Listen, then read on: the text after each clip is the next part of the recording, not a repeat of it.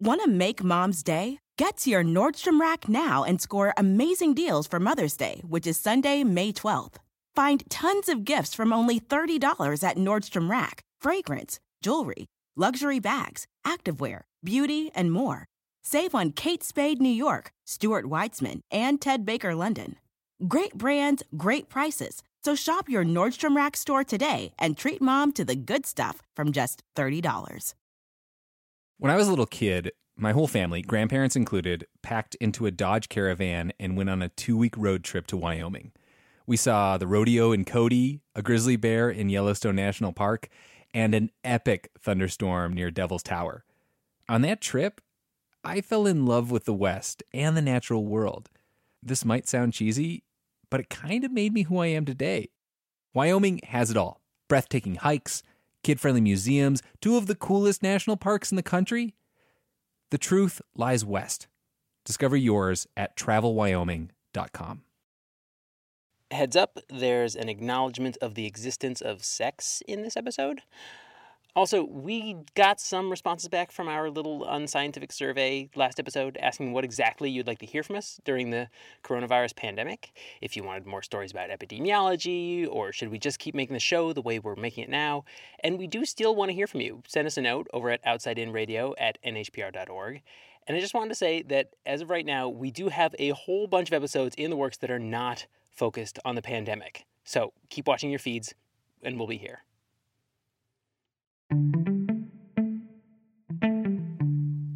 A couple of months ago, Delaney LaHood moved to New Hampshire. She's originally from the Black Hills of South Dakota, and she's pretty active. Outdoor things, we're really big in rock climbing, skiing, and all of that. But lately, she's been shifting more to hiking because of the coronavirus.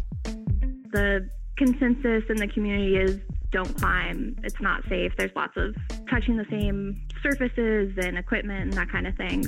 Instead of climbing, Delaney's been looking for hikes in her new home state. And a couple of weekends ago, she picked Mount Monadnock.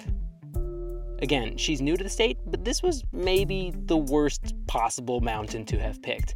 It might be apocryphal, but the lore in New Hampshire is that Monadnock is the second most hiked mountain in the world, behind Mount Fuji. And that's because it's a biggish mountain and it's pretty close to some major northeastern cities. Delaney is just one of many, many people that wrote in with this kind of experience, just trying to go out for a hike, escape their house, thinking it's a good way to get some exercise while being socially distant, but running into huge crowds of people. As soon as we turned into the main access road, it was like, oh, we made a mistake. Hello, this is your Chill Vibes correspondent, Colin Lesk, reporting live from North County, San Diego. Just an unbelievable number of cars in the parking area, like overflowing. There are these dogs, like extremely cute dogs, also hiking. Went surfing up in Oceanside, and it was pretty busy. We were just kind of like, oh, well, this is more than 50 people in one place. And then you probably pat them. And that happens to like every hiker who encounters the dog. So the dog's fur has been touched by like 12 different people. Of course, we're not telling people they can't go outside and enjoy the outdoors. Wow, we're in a crisis of corona and people are still catcalling right now? Now is not the time. But people must make smart decisions. I don't know, close to 100 people probably. Tons of families, tons of groups.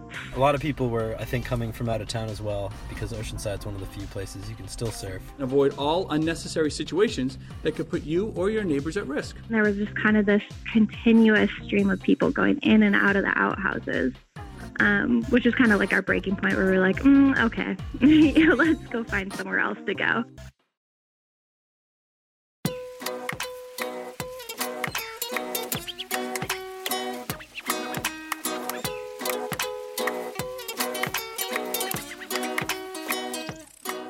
You're listening to Outside In, a show about the natural world and how we use it. I'm Sam Evans-Brown.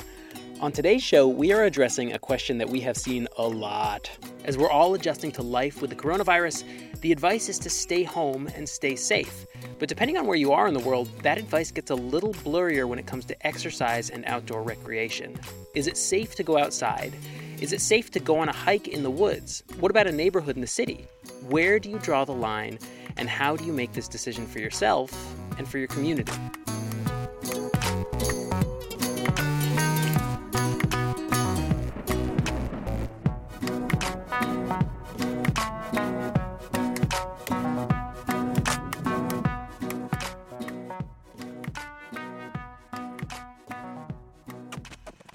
With me virtually to help mull these questions are producers Justine Paradise. Hey, I think it's mull over. I don't think it's mull. Is it? It's not just mull the questions. It's not like mulled cider. If I have been using that wrong my whole life, I would be unsurprised. Well, I don't know. Also producer Jimmy Gutierrez. Jimmy, what are you mulling? I have no comment on this. In these times, I'll find something to mull. So my big question here was, like, as we consider like how to go outside during the pandemic, like, what do we actually know about the novel coronavirus? Like, how easily does it actually transmit outside? People have a zillion questions. How long do I wash my lettuce? What if it's windy? All that stuff. And they're all totally understandable questions. But so far, they kind of are more the stuff of philosophers than physicians. We spoke to two experts on this question. The first is Tim Leahy. He's an infectious disease doctor and an ethicist at the University of Vermont Medical Center. And he kind of gave the same advice we've been hearing. Stay 6 feet away and wash your hands. And the second was Dr. Lisa Adams, a doctor and researcher at Dartmouth who's also on New Hampshire's COVID-19 task force, who told me something I had heard and repeated, that sunlight kills coronavirus, is probably not true. I don't expect that the ultraviolet light that we get on a sunny day to have much of an impact. She did, however, tell me that one study I had heard about, which found that the virus could survive in airborne particles for up to 3 hours, she said that was really in a laboratory setting.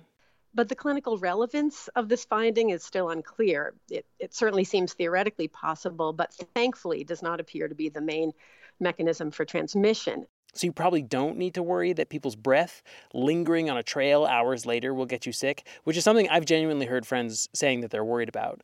But she says if people are out and exercising and breathing hard. Now, I do remind people that 6 foot distance guideline is a minimum distance.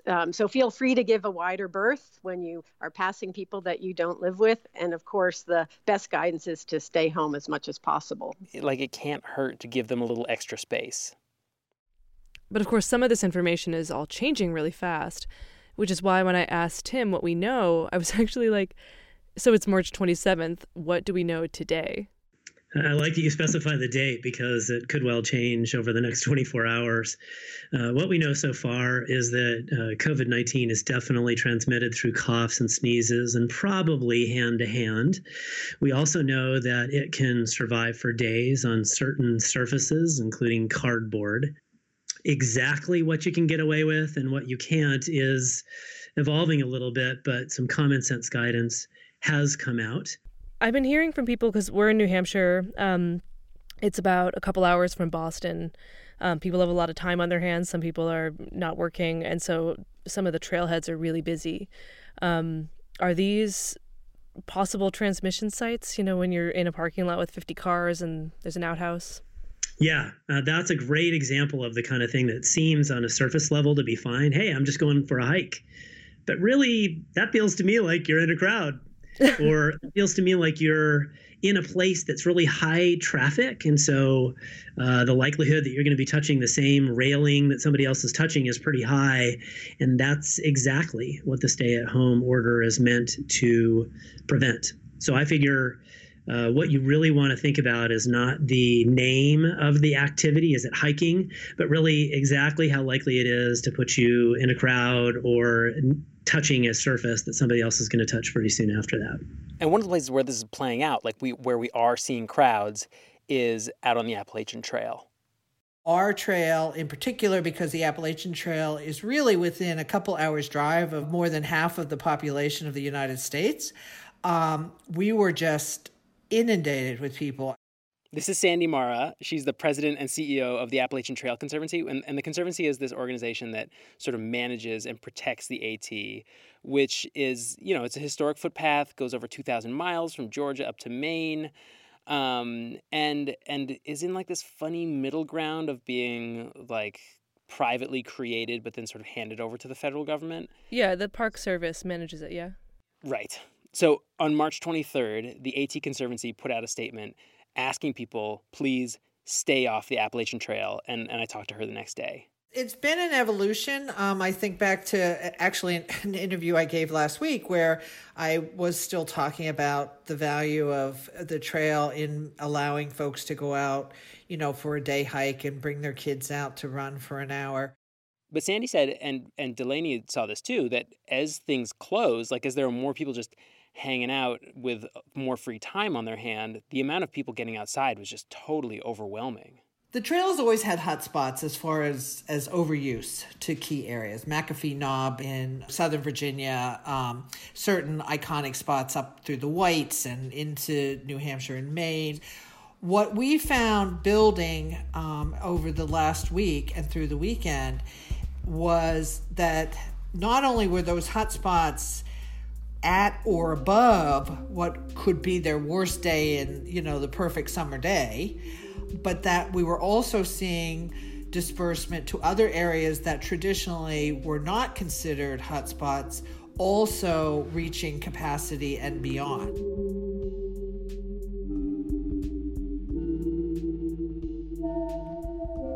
This narrative is like Tragedy of the Commons coronavirus version.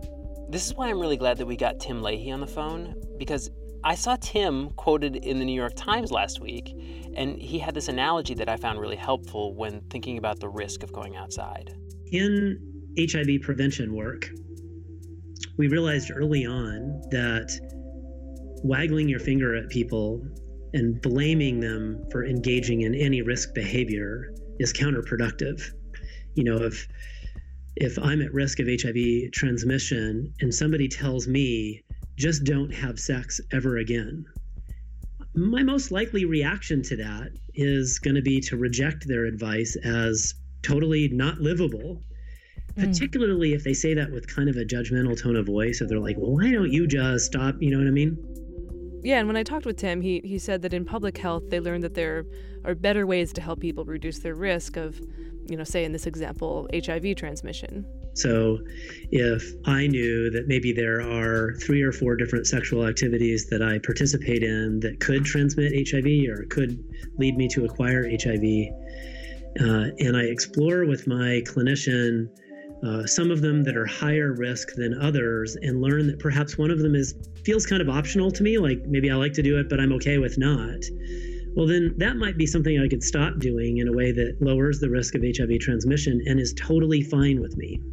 So you can imagine this is the case with COVID-19 because blame and shame doesn't work super well. But if we can say, if we can sort of explore alternate lower risk approaches, then that can help. Yeah, so this is what I liked. Like, you can think of outdoor activities as like this escalating scale of risk. But I think this is also what leads us to the packed trailheads, because if like the least risky thing is probably to just hang out on your back porch by yourself, but like if that's driving you crazy, then it seems like, okay, you can go for a walk out on the street. And if that's okay, then it's like, okay, you can take a short drive to go for a walk somewhere. And then like, if that's okay, it's okay to go out to a hiking trail. But then like once you drive 2 hours to a trailhead, it's really hard to turn around and go home when there are like 200 cars there. And so that's what's tricky. It's like hard to draw a stark line. Yeah, and that's why this analogy really only works to a point. If you're making a decision about acceptable risk of HIV transmission, your decision only affects you and a consenting sex partner. And so, both of you have some responsibility in there for that adult decision. Right. On the other hand, with COVID-19, my decision to go outside and just hang out downtown with my friends affects not only my risk of contracting COVID-19 and perhaps my friends' risks, be consenting adults in this analogy, but also it might affect the safety of that nice 75-year-old grandma who lives around the corner and was not part of that decision. I like this idea of bending and not breaking. Like, what is going to make this tolerable, given that we really don't have a timeline on what this thing is? You know, people are looking for it. Is this going to be weeks? Is it going to be months? Is it going to go into the fall? But also, like, even within that analogy, it just doesn't feel. It's unclear to me specifically, like, what can and can't we do? Right. Like, and this is what makes this hard. Like, there is space to make judgment calls. Like, at my house, we have a trail out our back door, and those local trails, I mean, there's like slightly more people on them. It's like up from seeing basically 0 people on most days to seeing some, but still our relative risk on those trails is pretty low. You posted a picture on Instagram this morning of your daily visit to the porcupine den. I mean, I will say I feel pretty guilty posting about how nice our local woods are right now. Yeah, so I live in Manchester, which is, I mean, it's a city. It qualifies as a city. It's a New Hampshire city. It's not big, maybe a little over like 100,000 people. And I don't come into contact with porcupines. But there is this basketball court that I've hit up a couple times over this past week. And the last time I was there, I met this kid on the court, and his name was Seth Sherman. Yeah, I don't know if they're going to close off the courts and stuff, but if they do, that's going to suck, honestly. And I kind of felt bad because there were a couple times, he was on one side of the court, I was on the other, and his ball would break off of the rim and come to my side of the court. And usually I would just pick it up and toss it back to him. But I'm thinking Corona the whole time, and so I kicked it back to him, which is extremely rude, but my hands are safe. Yeah, what you all are demonstrating here is that part of the reason it's hard to give general advice is obviously because this is a profoundly different experience for people in rural areas versus people in cities. Mm-hmm. Yep. I think, like, at the same time, I feel like drawing the city versus country divide is leading into some real ugliness. Which we should talk about. Should we talk about that? Yeah. I don't know. You think we should Let's talk about that? Maybe after a break. Should we take Let's a break? Break.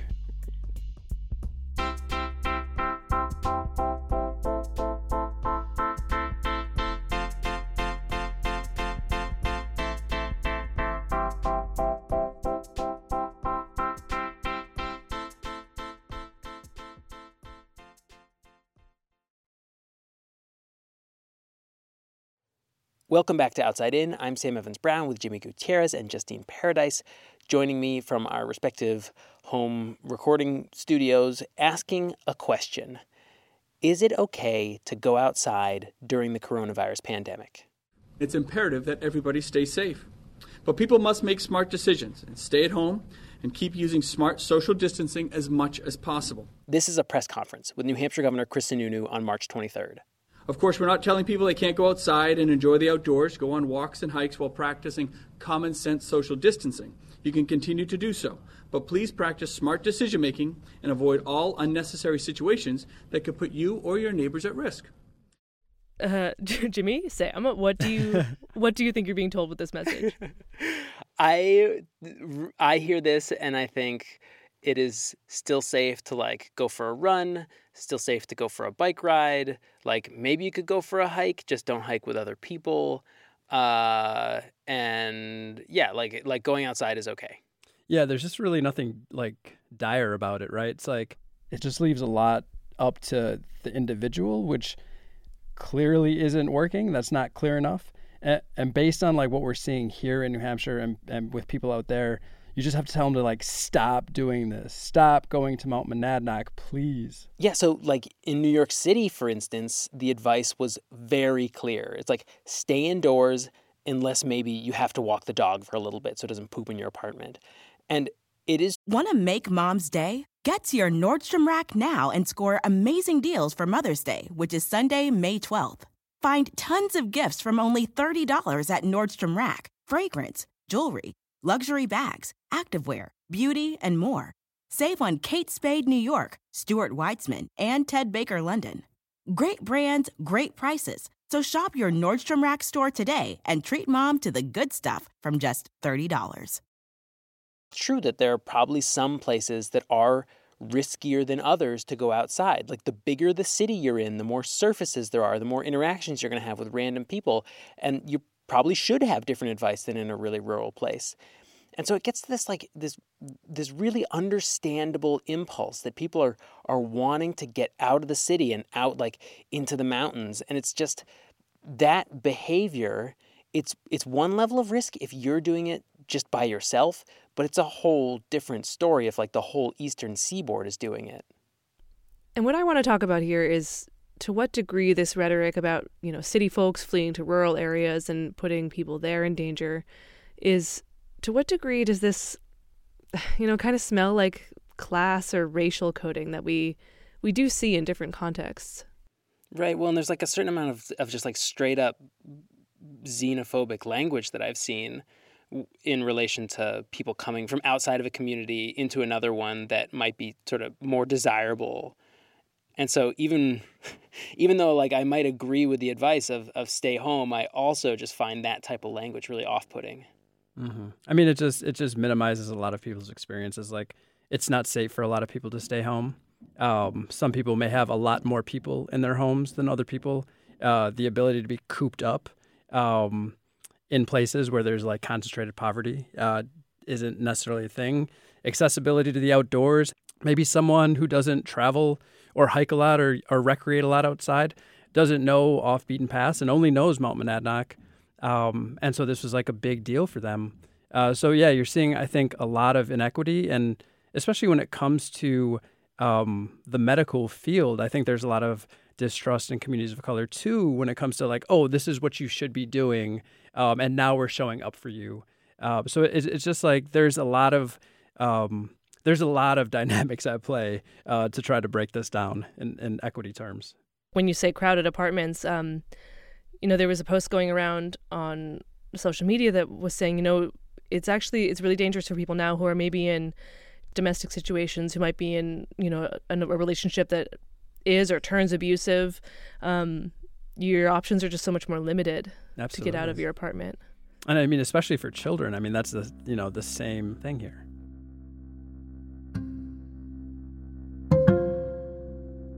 Yeah, and so it's just like it feels unfair for someone in my position to tell someone who's stuck in a 500 square foot apartment in New York City to, oh, hey, just stay local. I mean, like, that just sucks.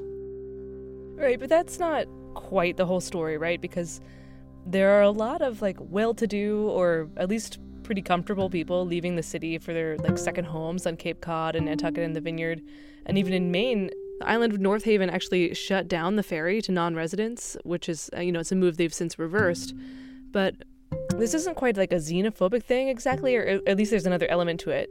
Like on Nantucket, there's just like a handful of ventilators and a year-round population of 17,000 people. So if you're going there, you're actually not safer, and you're kind of making it more dangerous for the people that live there.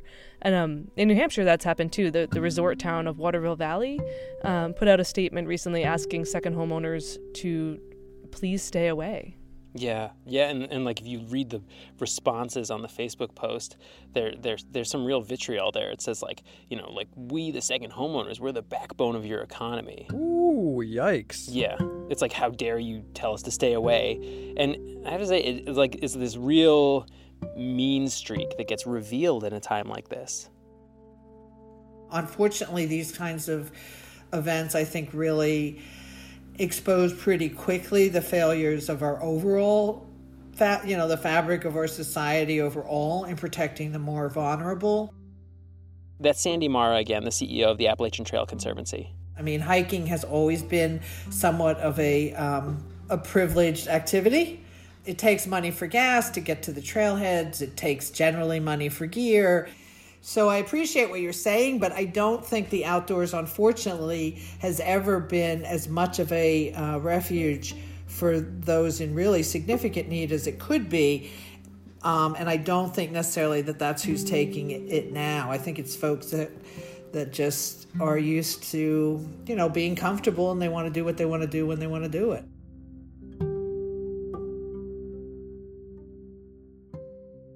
I mean, mean, I think it's totally true that there's a ton of entitlement in the outdoors community and people who are used to being able to go for a hike whenever they want. I mean, like Tuckerman Ravine, which is this backcountry skiing spot in New Hampshire, it was packed this weekend. It was over 400 people is what I saw.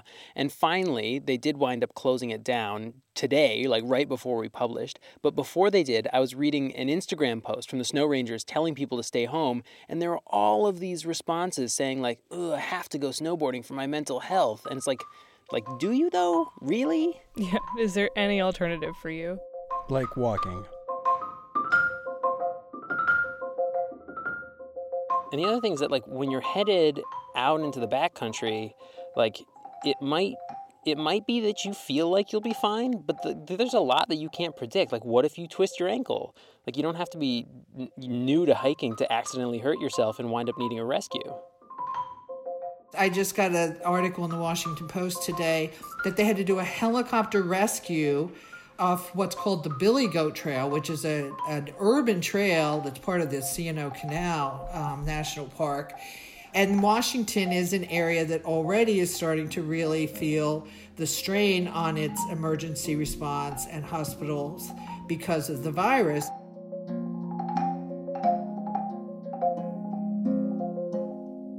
Yeah, this happened in New Hampshire too. On March 30th, the governor issued a stay-at-home executive order, which did clarify that the government wanted all non-essential businesses to close, but it still allowed a provision for outdoor recreation and exercise. Which I still think a lot of people who love the outdoors, they read that and they're like, yeah, it's still like fine to go and drive to the mountains. Right, and then on the same day that Sununu issued that stay-at-home order, New Hampshire Fish and Game also posted 3 press releases about missing hikers. And one was a rescue of a 60-year-old hiker who had traveled from out of state to climb Mount Monadnock. And it was the same thing. At the end of the press release, they said, look, the first responders coming to save you up there are having to abandon social distancing to do that. And that's another strain on a healthcare system that's, already overburdened in some ways. Right. And so, that's kind of what you get with when there's not clarity from public officials on what's okay, what's not okay.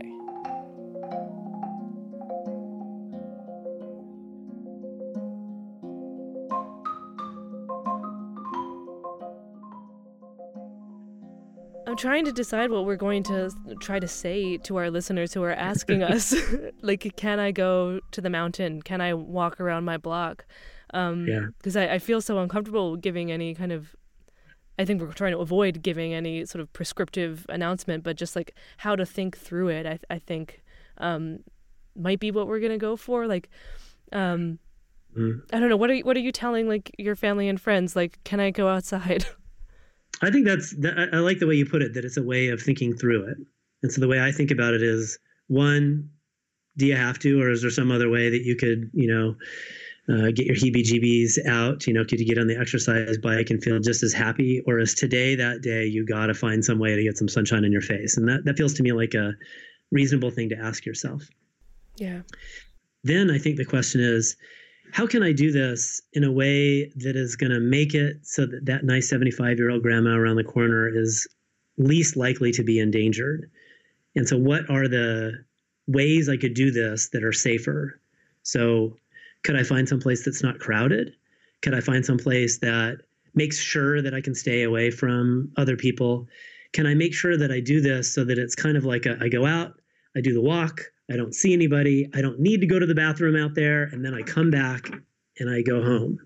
So for Delaney, who went to Mount Monadnock in search of social distancing, we ended up driving about 20 minutes away to this much more secluded spot. There were 3 other cars there and had a really nice day hiking. And so.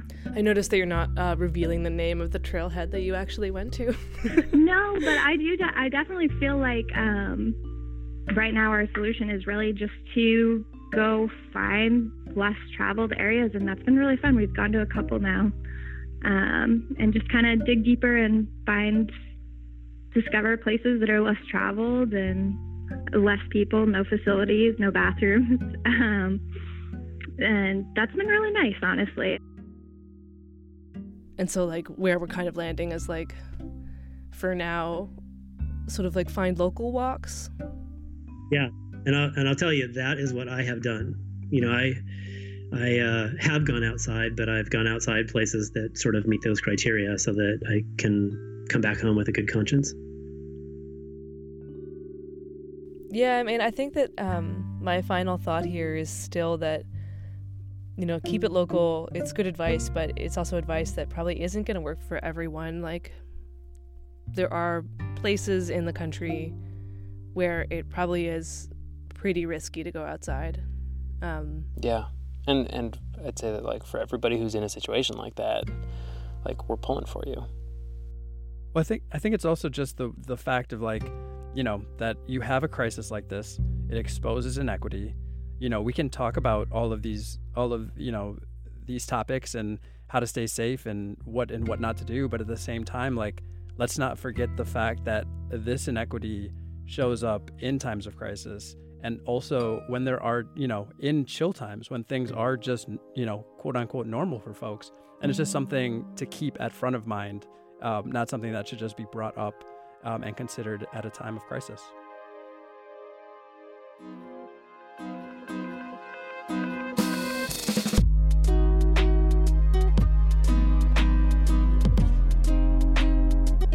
Outside In was produced this week by Justine Paradise with help from me, Sam Evans-Brown, Jimmy Gutierrez, and Taylor Quimby. This is Jimmy Gutierrez's last show with Outside In. He is returning home to Milwaukee. I have to say, I am gutted by Jimmy's departure. And everybody who doesn't already, you should be following Jimmy, because whatever he gets up to is going to be really fun and exciting. And also, he is really fun to drag pretty much day in and day out. He's just a great presence, and I am really sad that he's not going to be in the office anymore. See you, bud. Thank you to Dr. Jeffrey Van Wingen, Jessica Hunt, and to everyone who sent us recordings of their walks: Colin Lesk, Megan Tan, Sarah Gibson, and Erica Janik, who is, by the way, also our executive producer. Maureen McMurray is director of Not Putting on Pants in 23 Days. Music in this episode came from Uncle Bibby and Blue Dot Sessions. Our theme music is by Breakmaster Cylinder. Outside In is a production of New Hampshire Public Radio.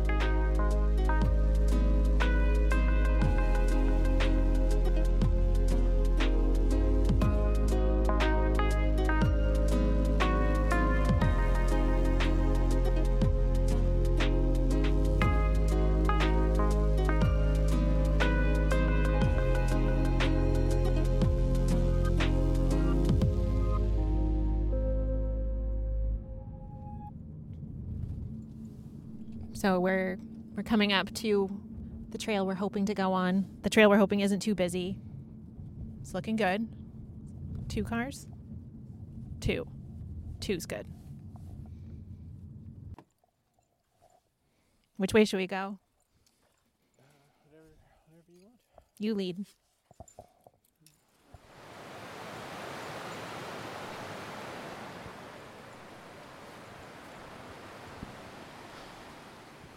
This is my favorite part of the trail. Feels like we're out west or something. It's like jagged rocks. Water's like rushing over it. We're kind of above it in the hemlocks. I don't know. It feels different than a lot of the other trails in town. I really like coming here.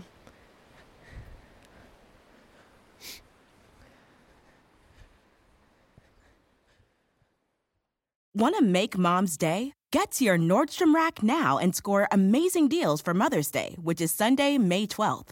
Find tons of gifts from only $30 at Nordstrom Rack. Fragrance, jewelry, luxury bags, activewear, beauty, and more.